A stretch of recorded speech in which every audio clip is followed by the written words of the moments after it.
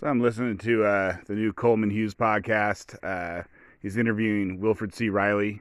So those two guys are they're very close to my favorite commentators. They're both African American. They're both, super educated. And they're both super reasonable. But anyways, Reilly gave a stat for racism in America. It is so hard. How many Americans are racist? You can go to Google. You will not be able to find the answer to that. But anyways, he says in housing, black people are whatever. There's 8 to 10% racism. So if a white person and a black person go apply for an apartment for 10, if they apply for 10 apartments and there's 10% racism, then the black person will get turned down one more time than the white person. So maybe white person gets turned down twice, black person gets turned down 3 times. And that's, I guess, because they're black. So that's good to know. Good to have a number. Okay, and 8% of people said they wouldn't vote for a black president. And I guess that's, Democrats and Republicans. Okay, and then he didn't put numbers on this because, this is, this is the radioactive thing that'll get you canceled. But are people of color less racist than white people? And the answer is they're either the same or more racist. I guess it depends on, which color. And 8 out of 10 of the richest groups in America are people of color. It's basically like East Asians, South Asians, and Africans. But, I think those are immigrants. Yeah, Reilly's saying that where you live can be a big part of it. So, Nigerians and Koreans, they're not living in the rural South. So apparently, rural South is going to make you poor as hell. So stay out of there. We know who lives there. That's black people and then rednecks, or maybe hillbillies. I forget what they're called in the South. And so this doesn't really. This is kind of sidestepping the issues, but anyways, I guess they've done studies on black versus white in the same way on wages, like the wage gap, the same way they've done it on the gender gap. And so if you get a black person and a white person where they have the same education and they work the same hours, they have the same seniority, and etc., then the white person makes 1% more. Reilly's now talking about the age of various racial groups. And I've heard this before. He uses the mode. I think average is a better one. Actually, median is the best one. So in stats, you got the median. That's half of the group is above and half of the group is below that number. The average, which is you add up all the numbers of the group and divide it by the number of things in the group. And then the mode. This is the most common number in the group. And so on Twitter, Reilly eventually said the average age for blacks and whites is 28 and 38. But anyways, here's the mode. So this is the most common age for whites, blacks, and Hispanics. The most common age for a white person to be is 57. The most common age for a black person to be is 27. And the most common age for a Hispanic to be is 11. Now are 57-year-olds richer than 11-year-olds? I guess it depends on their allowance. The allowance that the 57-year-old gets. Now, I heard all that, but then he makes a point I never thought of, which is your age is going to affect how good you do in sports. Right? You're going to have, at least like pro sports, or heck, who knows, Little League too, basically. You want to have, if you want your race to be good at Little League, then you want to have lots of people at Little League age. And if you want to be good at pro sports, you want a bunch of people from, 18 to 30. So that's interesting. All right, so he says if you adjust for absolutely everything, like age, what part of the country do you live in, what major did you do in college, probably did you have a 2-parent household, if you just do absolutely everything, apples to apples, the difference is 1 to 4%. So I guess there we go. That's how racist America is. It's somewhere in the 1 to 4% range. Finally, a dang number. Jeez, I've been looking for a number like that for quite a while. And, do I know if that number is correct? No, but it's the first time I ever heard the number. Everyone who's talking about white supremacy and systemic this and that, systemic institutions, um, they never put a number on it. Like I think if they had a number that they liked, they would tell you that number, but they don't have a number that they like, so they keep their mouth shut on the fact of numbers. And then Reilly gives a hypothetical example. He's like, if you take a 25-year-old black guy from rural Mississippi, who did decent on his SATs, and you compare him to a 60-year-old Jew who did amazing on his SATs, and he's 60-year-old and living in Manhattan, who's going to be richer? And is that because of racism? And obviously, people didn't like Jews back in the day. All right, so what exactly do you have to take into account if you want to get that blacks and whites are within 1% of each other? The answer is you have to take people who are the same age, from the same part of the country, have the same number of years of education, and got the same score on some test. Like SAT would qualify, or basically some sort of school-related test. So if you're the same on those four things, then a black person will make 1% less money. Now, obviously, black people don't make as much money as white people, so what's up with that? Well, part of it is age, and part of it is where you live in the country.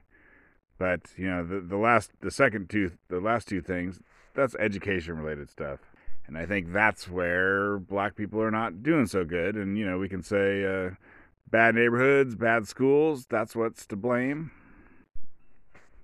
So is that systemic racism? Maybe. It's not really racism. Like, you go to these bad neighborhoods, they've got a black Democrat in charge of everything. And obviously, whatever, and it ain't helping nothing. So there's a problem, but the problem is not racism. It's some other problem. Some problem that we need to confront, dissect analytically and fix. And that's why I'm against, talking about systemic racism when it ain't that. You put the word racism on there, and I think you're kind of in a box about what you can fix. You got to fix something that has to do with racism. You got to reduce some racism or attack some racists or something, but it isn't racism. You can't get there from here. Here it's racism and white supremacy. And there is everyone in the country is doing great. And there is no way to go from here to there. There was a well-done study in 2004 where they randomly sent black-sounding names versus white-sounding names to employers to see how many callbacks they would get. And the black-sounding names got 33% less callbacks. Now, the retort to that is having like a super black-sounding name. I'm trying to think of one. I mean, heck, like Shaquille or Anthony. I mean, those are famous basketball players, but those are black-sounding names. I think people are naming their kids after famous basketball players now. There's an Anthony. I don't know if you remember Anthony Hardaway from the '90s. There's an Anthony something who plays in the NBA now, and he was named after the previous basketball player.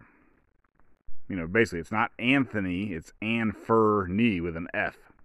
But anyways, the retort is, does having a name like that, does that mean that you are black, or does that mean that you come from basically a bad neighborhood?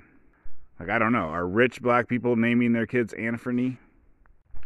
And if they're not, maybe employers are like, if I see a Joe Bob in there, I ain't going to call him back. And if I see an Anthony in there, I'm not going to call him back because I don't want any people from bad neighborhoods. I want, whatever it is they think will get them a better employee. And then, is that fair? I mean, obviously that's not fair. And of course, life is not fair. And then you got Billy Bob Thornton. I think that name actually helped him, so depends on where you're going, where you come from, and where you're going.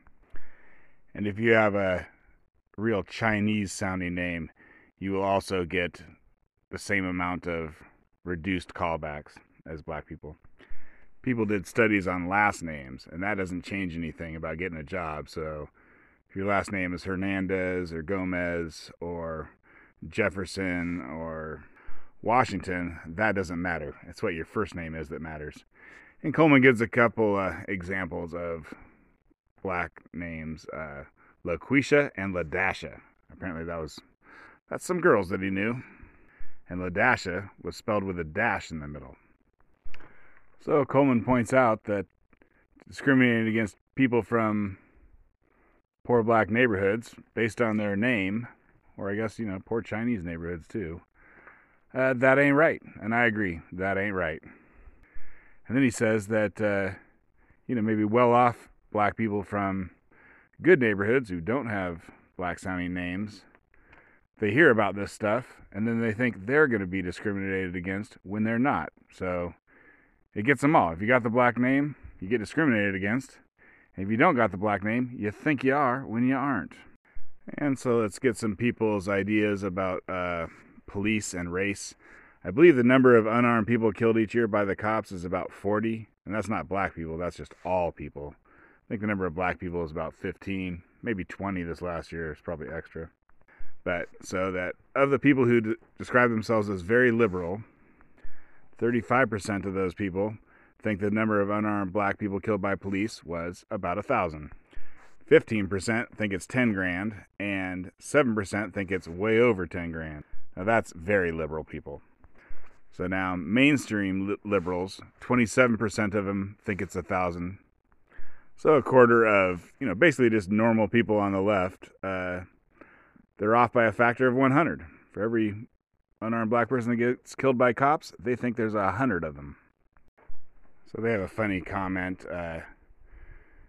Coleman's talking about, the Billy Bobs who may get hired because of their names.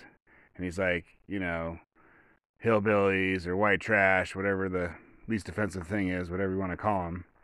And Reilly's like, Appalachian American. So why do people think that? Basically, they think the stories in the news are the tip of an iceberg. They hear about one, there's probably 100 more. They don't realize that they hear about every single one that happens in a country of 330 million people. They are aware of every single one that happens. And I think this explains why, you look into these cases, if you just read the headline on the first day, it's like, oh, innocent black person killed by racist cop.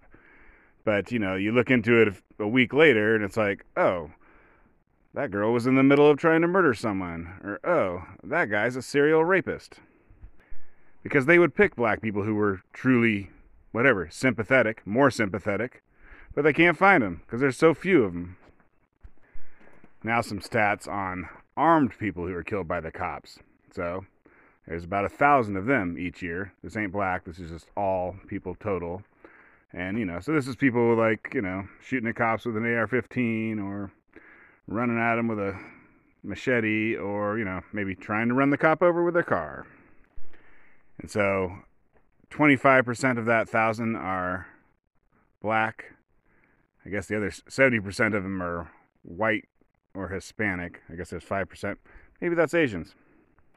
And I think, you'll find that matches up pretty well with the amount of violent crime that each of those groups commits. The unarmed one matches up perfectly. The armed one is a little bit different. I'll talk about that sometime. Anyways, it's a little bit different, but it doesn't indicate any racism. In fact, it indicates the opposite.